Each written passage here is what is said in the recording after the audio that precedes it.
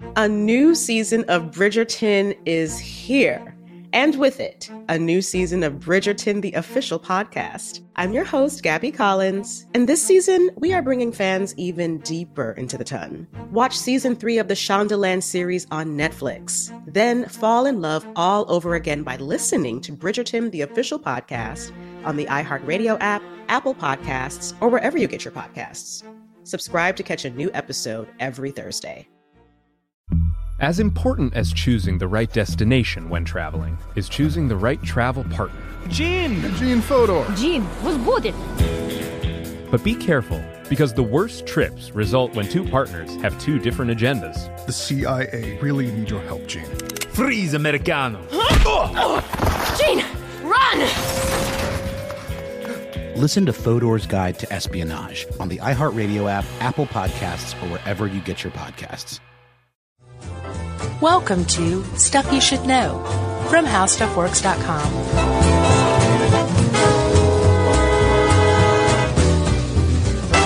Hey, and welcome to the podcast. I'm Josh Clark with Charles W. Chuck Bryant. Jerry's over there. Chandler's over Chuck's shoulder in the window. Creepy. Everything's all weird. I'm hot and you're cold. Yeah, I'm cold. One of us is Mars and one of us is Venus. Isn't that a book?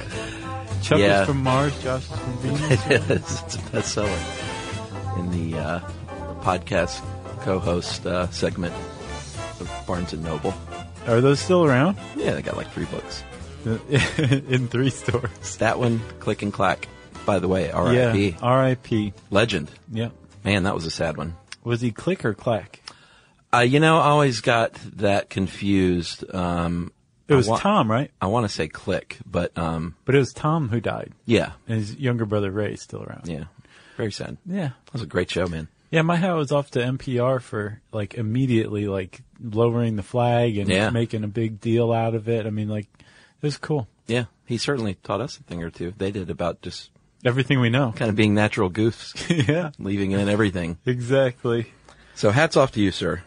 So, Chuck, moving along to terraforming. Yes.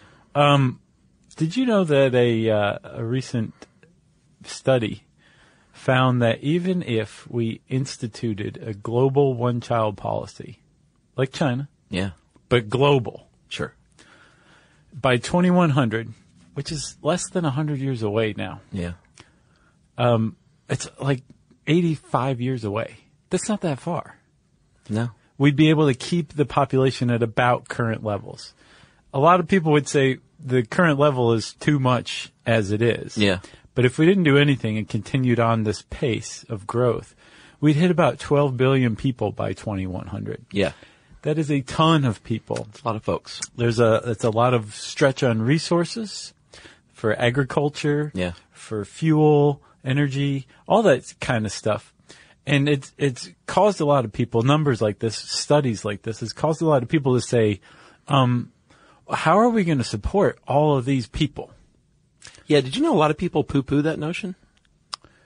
Oh, yeah, you told me that. I had no idea. When I did that little video on overpopulation, a lot of people were like, this is not a problem. This is a conspiracy. Right. There's a definite division between camps. There's the gloom and doom camp who say, we're screwed. Sure. And then there's the other camp who says, we'll always technologically advance our way out of trouble like this, right? Sure. Is that what you're saying? I don't know what the point was. I think there's just there's a camp that says overpopulation is not an issue like people say it is. Well, I think if you redistributed people, it's possible that could alleviate overpopulation if it is a thing. Yeah. But I think most people, I can't even say that. Some people would say that agriculture has what's called a carrying capacity. And we've talked about Malthus before, and that we are possibly stretching it right now. Sure. So a lot of people, the ones who do believe in the overpopulation problem, are starting to look to the stars and saying, hey, man, let's figure out how to exploit other planets too. Yeah. so the human race can survive. Isn't that what Interstellar's about, that new movie? Yeah, and it was totally, I didn't think like, oh, Interstellar, this will be timely. Like the two just happen to coincide. Is it about terraforming, or is it just like, hey, go find a place that's hospitable? Well, according to what Michael Caine says in the preview, it's about just going to find a hospitable planet, which is a search that is currently underway and has been for a while through NASA's Kepler observatory. Yeah. They've been looking for exoplanets, and supposedly, right now, there are 1,854 confirmed exoplanets, 4,173 unconfirmed, and all of them are between 10 light years and 25,000 light years from Earth. Pretty far. It is. Right now, it's prohibitively far. Yeah. But there are planets out there that exist in what's called the Goldilocks zone, which is they orbit a star, and they're just far enough away from the star that they're not going to burn to a crisp. Right. But they're not so far away that you're going to freeze to death. Hence the Goldilocks zone. Not too hot, not too cold. Oh, gotcha. You got it? That's so cute. So that's one thing we could do. We could go find a planet that's like ready-made for us to live on. Yeah. If I doubt that exists, though. Yeah, and plus, even if we did find it, like I said, the closest exoplanet that we know of, I think, is about 10 light years away. Yeah. That means it would take a photon, which travels at the speed of light, 10 years to get there. We can't travel anywhere near the speed of light, so it might as well not exist. We're not photons. So no, we're not. So alternately, a lot of people are proposing to take a planet or a moon or an asteroid or something and turn it into something habitable for us. And that's terraforming. Yeah, find a nice little fixer-upper planet, go in there and flip it, and move humanity there to ruin it. Maybe have a meltdown in front of the cameras. Yeah. Make a couple of stupid things, cliffhangers. Sure. Boom. You've got yourself a series. That's right. Terraforming. We did a short video about this once, about 100 years ago, where we explained it in 60 seconds. We should just try that again. No, not just gonna press happen. play and sit back. We also did one about building a lunar base. Yeah, sure. I almost said a lunar base on the moon, but that's redundant. Yeah. And that's another idea is, well, we could just build lunar bases and stuff like that. I think Russia is doing that, right? They announced, in May or June. They want to build a habitable base up there, right? They plan to spend several $100 million and put it on the moon and just start mining the moon. They want to get a jump on the rest of humanity, and it's pretty smart. Yeah. But building a lunar base or building a base anywhere, a floating city on Venus or anything like that, that's not terraforming. That's building a base somewhere or a floating city somewhere. Yeah, we're talking about changing the atmosphere of a planet. Yes. And more. Yeah. Which requires a substantial amount of energy, a lot of foresight, and a tremendous amount of patience. And money. And money. Yeah. But I mean, if you take money and the amount of time, I would say the amount of time is more depressing than the amount of money you're going to have to sink into it. Because what we're talking about is stuff that's not going to take place until millennia have passed. Yeah, there's all sorts of ranges of how long it might take to terraform a planet. Right. From 1,000 years to 20,000 years. Right. I saw 40,000. Yeah. For Mars, for us to be able to go to Mars and take off a helmet and be like, Right. Michio Kaku has a very cheap idea. Have you ever seen his little short videos? No. He explains it in 60 seconds. What is he, what's his idea? He's like, there's lots of CO2 under the surface, and all we have to do is heat that up a little bit and jumpstart the process. Yeah. And then it creates a, what do you call it, a catalytic effect, and it just sort of sustains itself. Well, it let's just talk needs a about jump that. Start. Yeah. So that's called, what he's talking about is called the standard paradigm. Yeah.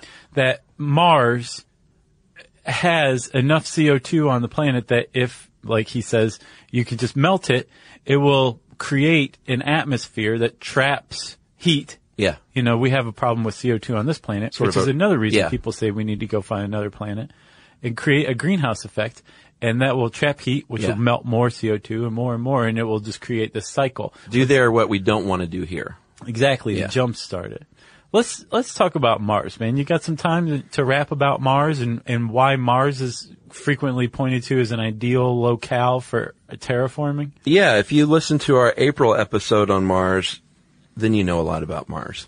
But we're going to recap some of it. Mars is a very cold, dry, dusty place now, but it used to be wet and warm and a lot more like Earth than a lot of surrounding planets. So they think if we can just get it back to that state, then we've got a good start. Probably the key to Mars, more than anything else, that makes it the likeliest candidate for terraforming, is that the Martian day is 23.7 hours. I think it's almost exactly like Earth's day, right? Oh, is it getting shorter?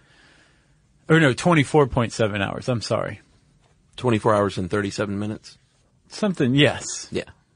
0.7 is 37 minutes, isn't it? Sure. I just wanted to give it a relatable So it's angle. close. It's very close to the Earth day. And that indicates that it spins. So if Mars is already spinning, it has a huge leg up over the competition in the terraforming contest. Yes. So many, many years ago, Mars was wet.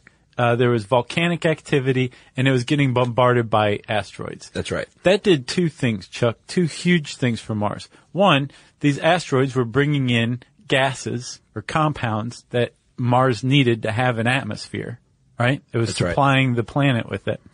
And then the volcanic activity was taking these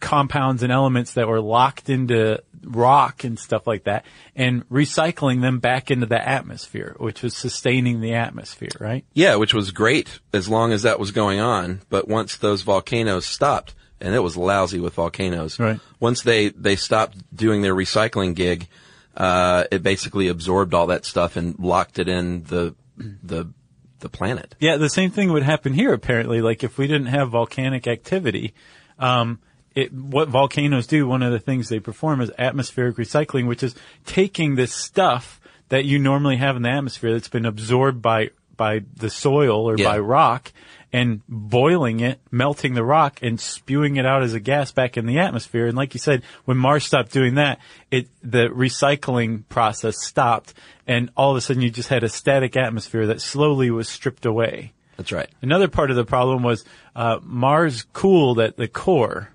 and that means it lost its magnetic field, so the upper atmosphere was not being held in place any longer by the magnetosphere. Yeah. So the solar winds were just stripping it away, and all of a sudden Mars had this very thin atmosphere that couldn't trap heat any longer, and the whole planet, like you said, got really dry and really cold like we know it today. That's right. And completely uninhabitable. A couple of other things Mars doesn't have going for it is it's not very close. It's like 6 months away to get there? Yeah, I guess. Yeah, I think it's like a 6-month trip to get to Mars. And that's a long way to go if you want to make regular trips. It's cost prohibitive. Yes, but compared to the moon, which you can get to like lickety split. Yeah, that's like a weekender. 6 months that's pretty distant. Sure. But the fact that Mars has this history of being able to hold an atmosphere and surface water, two huge factors in a habitable planet. Yeah. And the fact that there's stuff that's necessary for life, like CO2 and things like that, trapped on the planet already in a frozen form, really just kind of is a bright flashing neon sign to people saying, hey man, come terraform me. That's right. And we'll talk about some of the steps that you have to take to terraform a planet like Mars right after this. A new season of Bridgerton is here. And with it, a new season of Bridgerton, the official podcast. I'm your host, Gabrielle Collins, and this season, we are bringing fans even deeper into the ton. Colin Bridgerton has returned from his travels abroad. Is betrothal written in the stars for the eligible bachelor? Meanwhile, the ton is reverberating with speculation of who holds Lady Whistledown's pen. We're discussing it all. I sit down with Nicola Coughlan, Luke Newton, Shonda Rhimes, and more to offer an exclusive peek behind the scenes of each episode of the new season. Watch season 3 of the Shondaland series on Netflix. Then, fall in love all over again by listening to Bridgerton, the official podcast, on the iHeartRadio app, Apple Podcasts, or wherever you get your podcasts. Subscribe to catch a new episode every Thursday. Something that makes me crazy is when people say, well, I had this career before, but it was a waste. And that's where the perspective shift comes, that it's not a waste, that everything you've done has built you to where you are now. This is She Pivots, the podcast where we explore the inspiring pivots women have made and dig deeper into the personal reasons behind them. Join me, Emily Tish Sussman, every Wednesday on She Pivots as I sit down with inspiring women like Misty Copeland, Brooke Shields, Vanessa Hudgens, and so many more. We dive into how these women made their pivot and their mindset shifts that happened as a result. It's a podcast about women, their stories, and how their pivot became their success. Listen to She Pivots on the iHeartRadio app, Apple Podcasts, or wherever you get your podcasts. Okay, so Mars is it's a good, nice old house that has good bones. Oh yeah, it's a great analogy. And we want to restore it to its former moist, wet glory, which sounds really gross. Some people can't even hear the word moist, you know? Yeah. Yeah. Moist. There's moist. a whole, it's like yeah. I don't mind it. So Michio Kaku has the right idea. There are polar ice caps on Mars, which have a lot of CO2. And if you jumpstart those and start to melt them, let's say with solar reflective mirrors, bounce that sun over there that way, that might be a good way to get things started. Right. And it's not going to take too terribly much energy, to melt that sequestered CO2.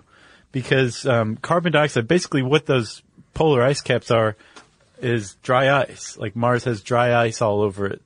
That's from the atmosphere that was frozen, right? That's right. And dry ice sublimates at negative 109 degrees Fahrenheit, right? So if you can just direct some mirrors at it and just raise it to that temperature, that CO2 is going to go from ice and vaporize into gas, and it's going to float up and hang in that thin atmosphere.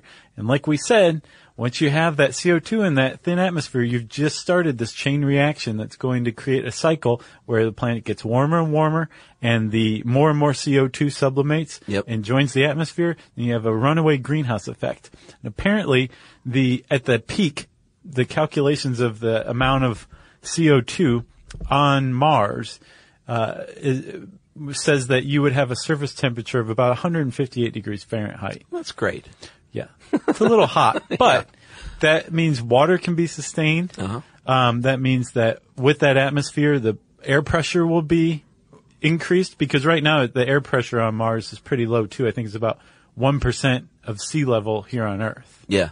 Which is another challenge. Yeah, well, maybe once it's that hot, we can introduce hyperthermophiles, because I know we'll get to Venus, but that's one of the ideas for Venus. Mm-hmm.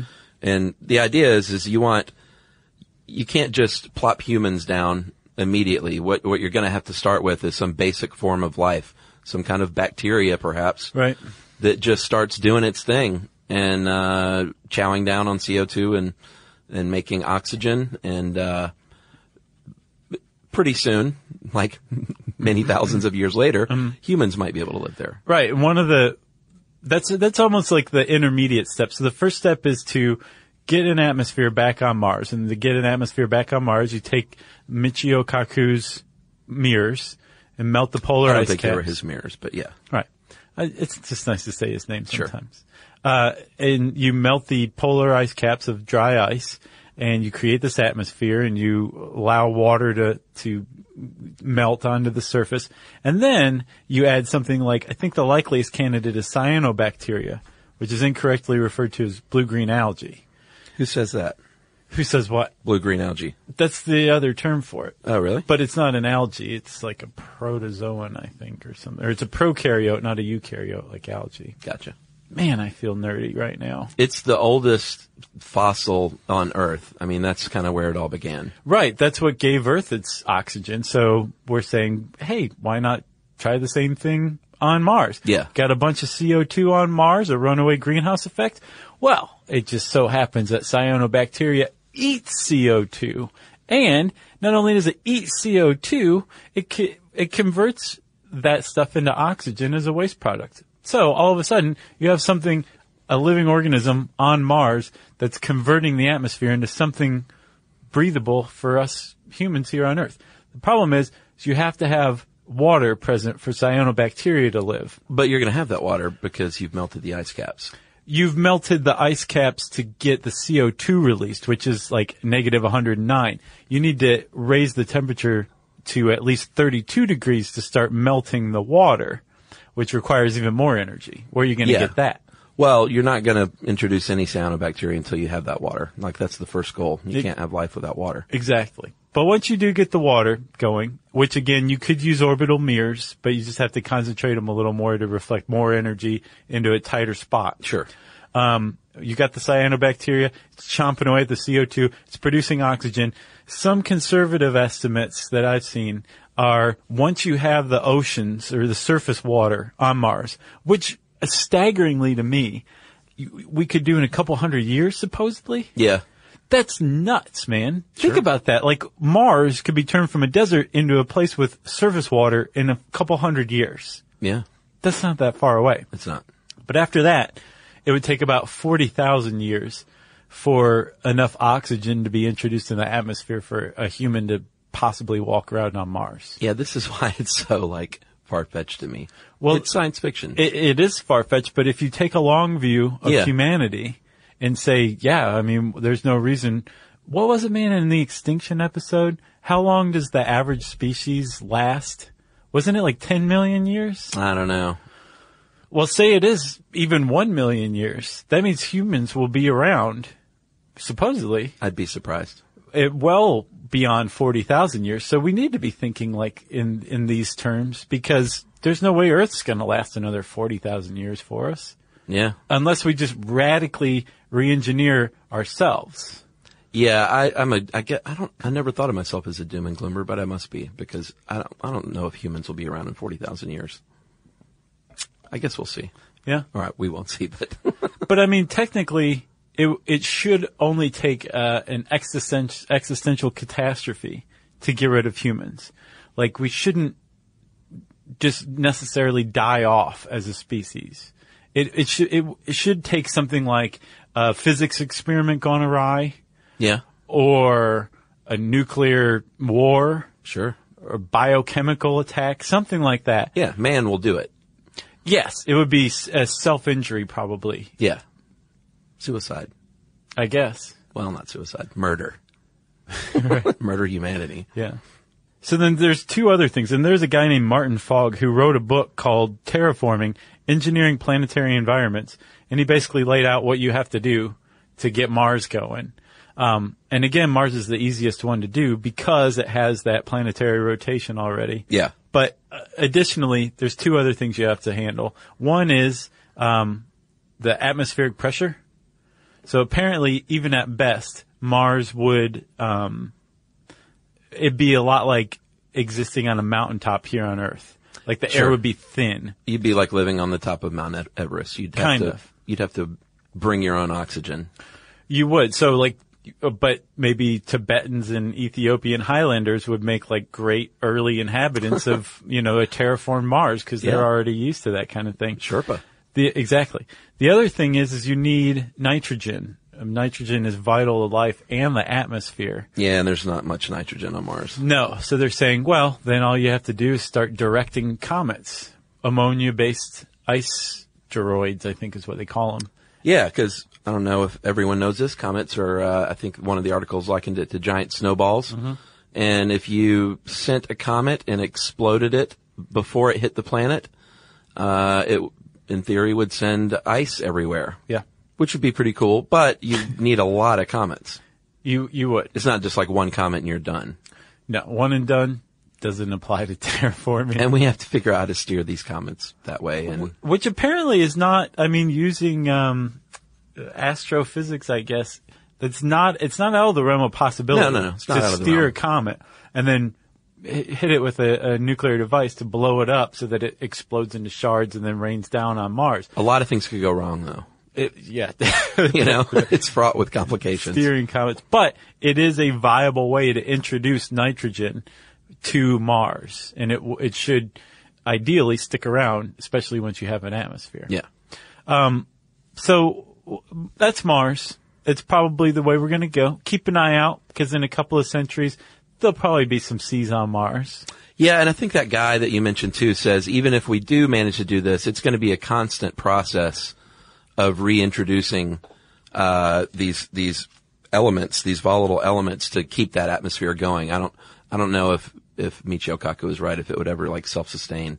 Well, it could if you do that standard paradigm of creating a runaway greenhouse effect. Yeah. What Martin Fogg is saying is, why would you want to do that? Because then you have a greenhouse effect that you have to deal with. What I was wondering, yeah, then you have to rein that in. Exactly. Yeah. He takes a longer view of just slowly introducing stuff again and again to create this Martian atmosphere over a longer period, but in a more granular way. Right. Like more directed than just creating a runaway greenhouse effect. That makes more sense. Yeah. A little more focused. Right. Yeah. So we'll talk about some of Mars's rivals for the terraforming game right after this.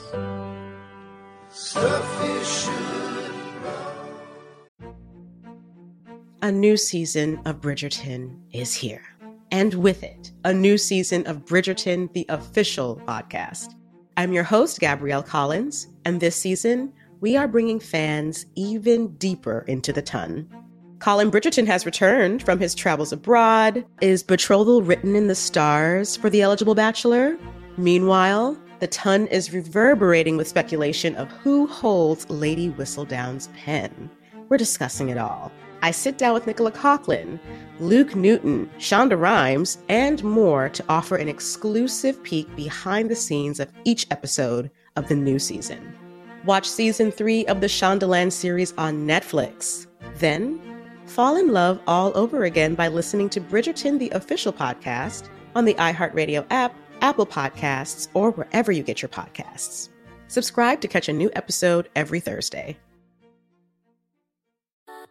Something that makes me crazy is when people say, well, I had this career before, but it was a waste. And that's where the perspective shift comes, that it's not a waste, that everything you've done has built you to where you are now.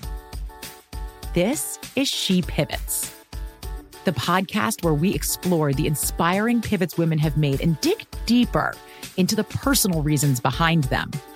Join me, Emily Tish Sussman, every Wednesday on She Pivots as I sit down with inspiring women like Misty Copeland, Brooke Shields, Vanessa Hudgens, and so many more. We dive into how these women made their pivot and their mindset shifts that happened as a result. It's a podcast about women, their stories, and how their pivot became their success. Listen to She Pivots on the iHeartRadio app, Apple Podcasts, or wherever you get your podcasts.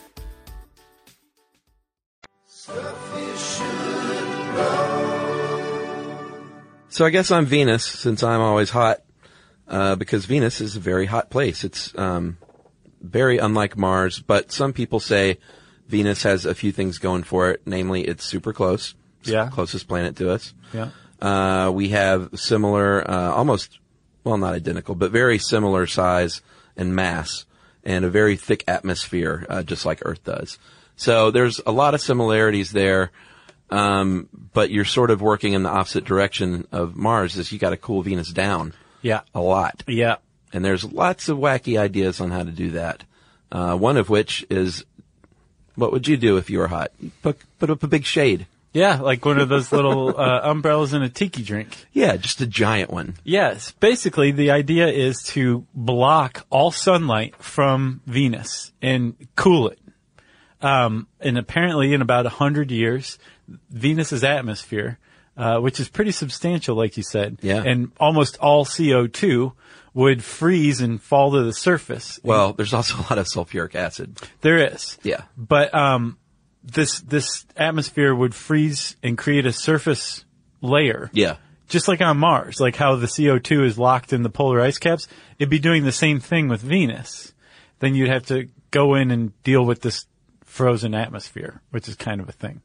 But you could use it to your advantage, Chuck, because the leg up, like I said, that Mars has over Venus is that the Martian day is about 24 hours long, right? Yeah. Well, the Venusian day is about 160 days long. Yeah, that's which the means problem. It rotates way too slowly for us to be habitable for us. So if you take this atmosphere and you freeze it and you create this frozen hulk of a planet, you can actually make it spin faster if you can blow the atmosphere off into space in a directed manner. Yeah, and actually, in-show correction, that's 116 days is the length of their day. I gotcha. 116 Earth days, Earth right? days, yeah, there you go. Not Earth 160. length. But I think anything over 100, you just call it a big problem. Yeah, it's too long. Yeah. So if you can figure out how to blow the atmosphere, the now frozen atmosphere, off of Venus in the direction that it's already rotating, you could conceivably speed up the rotation of Venus. Yeah, one of the other problems with Venus is that there's no water, and as everyone knows, like we said, you need water for life. But then we come back to our comet idea of driving these comets and exploding them and creating water that way.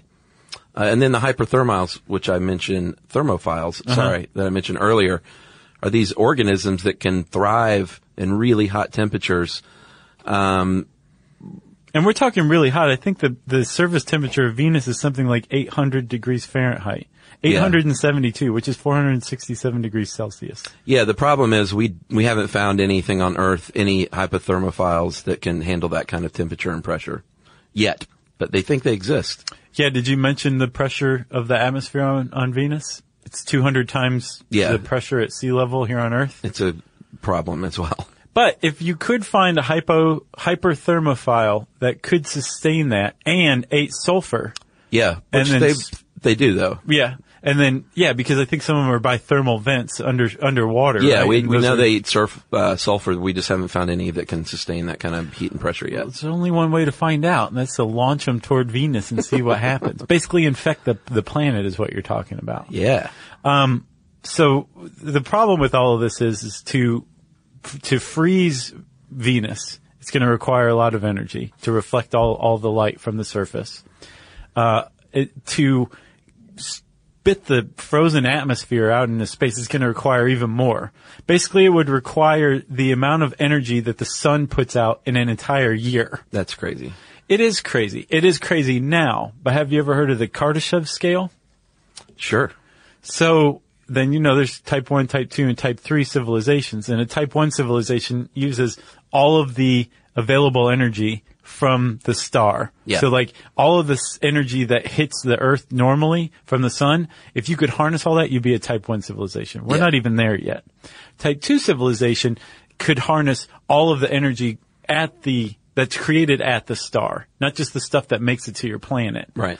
And if you could harness that, if you're a type 2 civilization, you could be doing this kind of terraforming no problem. No sweat? No sweat, man. But I mean, if you think about it, if you have a couple of leaps forward in understanding, a couple of geniuses are born and live and advance human understanding over the course of a few generations, you could conceivably hit something like that in 100 years. Yeah. So I mean, it's not out of the realm of possibility that we could be doing stuff like this 100, 200 years from now.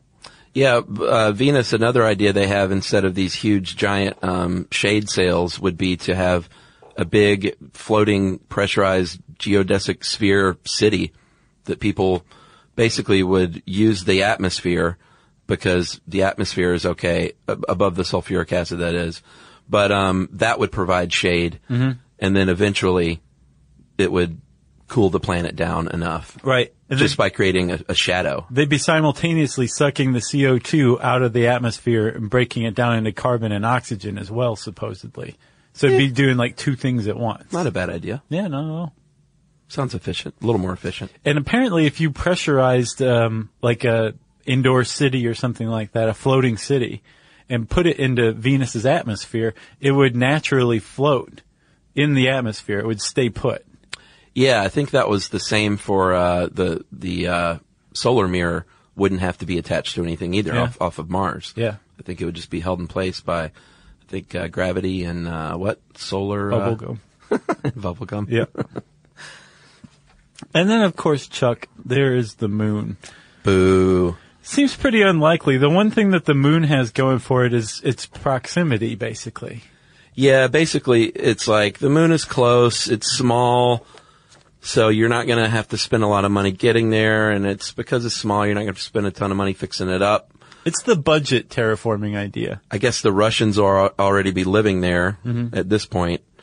I don't know if the moon is very viable, though. Well, you'd have to, again, bombard it with something to get it to spin faster, because right now its days, 28 Earth days, right? Yeah, they said like 100 comets, at least. About the size of Halley's Comet. Yeah, to get it just spinning faster and perhaps knock it off its axis a bit and give it seasons, which would be nice. Yep. Like we have here on Earth. Man, my money's on Mars. It's got everything you need except for nitrogen. And that you can just deliver however you like.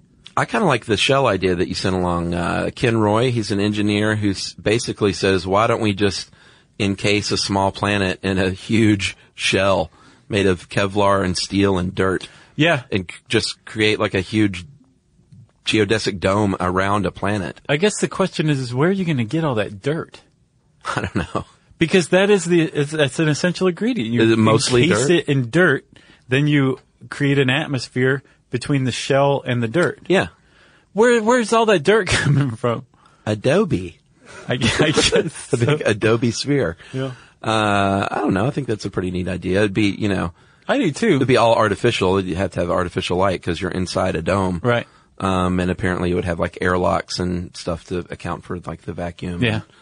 I don't know about that though. That sounds like science fiction. He was saying the atmosphere would be just thin enough, or gravity would be just light enough so that humans could fly around.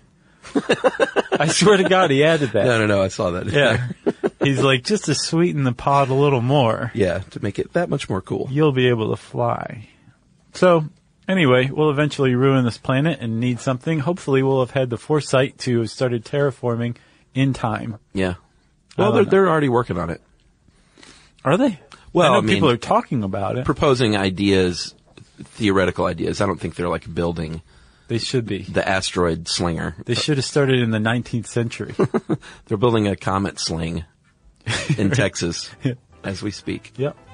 If you want to know more about terraforming, you can type that word in the search bar at howstuffworks.com. And since I said search bar, it's time for, Chuck, a very special edition, Thanksgiving edition of Administrative Details. That's right. We are here to say thanks because it's around Thanksgiving. Because my friend, it is Thanksgiving. Oh, is it Thanksgiving Day? Yes. Well, of course it is. It's Thursday. Unless you're in Canada, and in which case, happy late belated Thanksgiving. Yes. Because they do theirs in like October. Weirdos. I think so too. So, who do we have to thank? Yeah, I mean, we have, for those of you who've never heard this segment, we have listeners that send us gifts from time to time, and it is always very much appreciated and very nice. And so here they are. Yeah. I'm going to start with the second page if you want to start with the first page. Sure, you go ahead, Chuck. Anthony Savino sent us from his Etsy shop, Swiss Chisel, a laptop and business card holders made out of old wine barrel staves. Yeah, those are nice. And he makes all kinds of stuff out of these things. So check out his store, which is Swiss Chisel. Yes. On Etsy. And Matt Perky from evolveworkforce.com sent us some mugs. Matt's aim is to refine drug testing for states where marijuana is legal, so he can get an idea of what your intoxication is immediately after something like an accident or whatever. Yeah, I was wondering about that.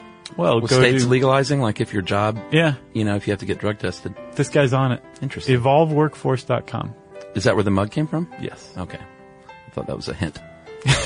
New York, the band sent us a promo CD, which is terrific. So we always like getting music from our musician friends. So thanks for that. Yep. Mike Dudek from theclickypost.com, CLICKYPOST, sent us cube pen holders of his own making. He also sent us some awesome Pilot Metropolitan fountain pens and Rhodia dot pads. Mike is a pen person, and he wanted to share his passion with us. So thank you very much, Mike. All right, we have an anonymous gift. Someone sent us a postcard from the Federal Law Enforcement Training Center in Glencoe, Georgia, along with the junior federal agent badges for all three of us. Yeah. And I have mine in my wallet. Yep. You really do, don't you? I do. Huge thank you to Chloe, the candy maker, who's also a ghost tour guide, who sent us tons of amazing candy from Mackinac Island, Michigan, where I used to go sometimes as a child, so I was very happy to get this. Oh, yeah? Yeah, and we want to say good luck and safe travels to you and your sister on your world tour, Chloe. Be safe. Big thanks to Annie from Brisbane, Queensland, Australia. Nice. Sent us a mega care package for real of Australian treats. Tim Tams, I think you love those things, right? Oh, man, I went crazy for this. And Carmelo Kids were pretty good as well. Violet Crumbles, Picnic Boost, Hero. There was some weird stuff in there, but it was all good. Man, Aussies got some crazy candies. Thanks to Andrew Parr for an entire puzzle dedicated to stuff you should know in the World of Puzzles Winter 2014 issue. It was awesome. Oh boy, this is one of my favorites. Rob Henyon from sent us those awesome Stuff You Should Know bookends made from industrial fasteners, and they are super cool. They're really heavy and they're awesome, and you can get information at moremetalwelding@gmail.com or moremetal.etsy.com. It's like quality stuff. Yeah, it is. Kevin Peloquin from kevinpeloquin.com. That's KevinPeloquin. And Rad Dad Tees. I think those are both of his sites. He gave us an amazing illustration of Steve Zissou from The Life Aquatic looking pensively toward the horizon, which I have up in my cubicle. Oh, I wonder where that was from. That's from Kevin Peloquin. Lauren and Megan from Chopsticks for Salamanders. They've got a pretty cool cause. They sent us stainless steel reusable chopsticks. And this is a big deal because chopsticks are, honestly, they're kind of a problem. They sell these to help prevent destruction of forests from those little cheapy wooden ones. Yeah. And they're the same forests where they get these the wood for these things where salamanders live. And so every year 60 billion pairs of chopsticks are thrown away, and a lot of salamanders are having their forests and habitats destroyed because of your sushi addictions, which I have as well. Yes. So get some of these. You can learn more at chopsticksforsalamanders.org. Nice. We got a postcard. It's been a while since we did this. We got a postcard from announcing the birth of one of our newer fans, Clyde Avery Thomas, who was born at 1:58 a.m. on January 16th, 2014 in Traverse City, Michigan. I thought you said he was like 6. Yeah, by now he probably is, but he most likely came out a little frostbitten because it's cold up there. But congratulations to Andrew and Janelle Thomas on the birth of your son. Yeah, and happy first birthday pretty soon. Pretty soon. Mike and Cassidy Lord from Athens, Georgia. Woohoo! Sent us a postcard from Cambodia while in Borneo. I know. Wrap your mind around that. Interesting. Sarah Austin gave us a very chic and rugged handmade leather card holder wallets, which are pretty awesome. Very nice. Rachel Crandall for the line drawing of Stuff You Should Know, written in Gallifreyan. It's the language, apparently, that Time Lords in Doctor Who, of the Time Lords. Right. So I'm not a Doctor Who fan, but I appreciated the gift. Yeah, it was pretty cool. Julie from Austin, Texas sent us a postcard from the Shed Aquarium in beautiful Chicago, Illinois. Thank you, Julie. Oh boy, Lois Olson. This is my favorite gift I've gotten. Very simple, but awesome. The mini quilts. Yeah. It's basically a little tiny, it's a small placemat that you use in place of a coaster. Right, it's mug rugs. Bigger than a coaster, smaller than a placemat. Yeah, a little rectangular thing. And I often at dinner will have like maybe a beer, maybe a glass of water, right, maybe a cup of coffee, shot of whiskey, and I put everything down on my little mug rug. And if anything spills, it soaks it up. It's better than a coaster. It doesn't stick like a coaster. It's like it's going to revolutionize the coaster industry. Nice. I love them. So thank you, Lois Olson, for that. Thank you to Brett Arnold, who won our horror fiction contest, if you'll remember. He sent us a copy of his book, Avalon, and you can get Avalon on Amazon.com.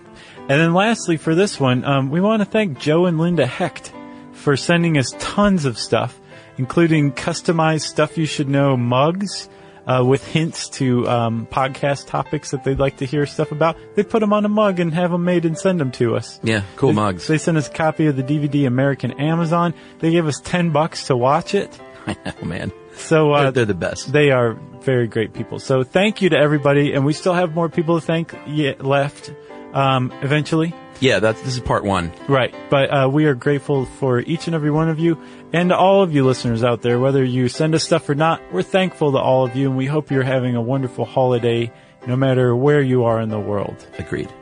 Happy Thanksgiving. Happy Thanksgiving, y'all.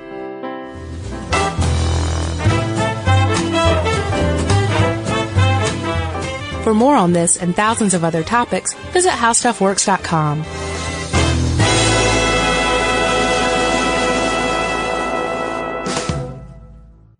Hey, if you haven't heard of Visible, well, now you have. They're the wireless carrier that's making wireless visible. It's in the name. Switch to Visible, the wireless company that makes wireless visible. Get a one-line plan with unlimited 5G data powered by Verizon as low as $25 a month, every month, taxes and fees included. Use promo code STUFF20 to receive $20 off your first month for listening to this podcast. Switch now at Visible.com. For data management practices and additional terms, visit Visible.com. The Visible monthly rate is $25 per month. A new season of Bridgerton is here. And with it, a new season of Bridgerton, the official podcast. I'm your host, Gabby Collins, and this season, we are bringing fans even deeper into the ton. Watch season 3 of the Shondaland series on Netflix. Then fall in love all over again by listening to Bridgerton, the official podcast, on the iHeartRadio app, Apple Podcasts, or wherever you get your podcasts. Subscribe to catch a new episode every Thursday.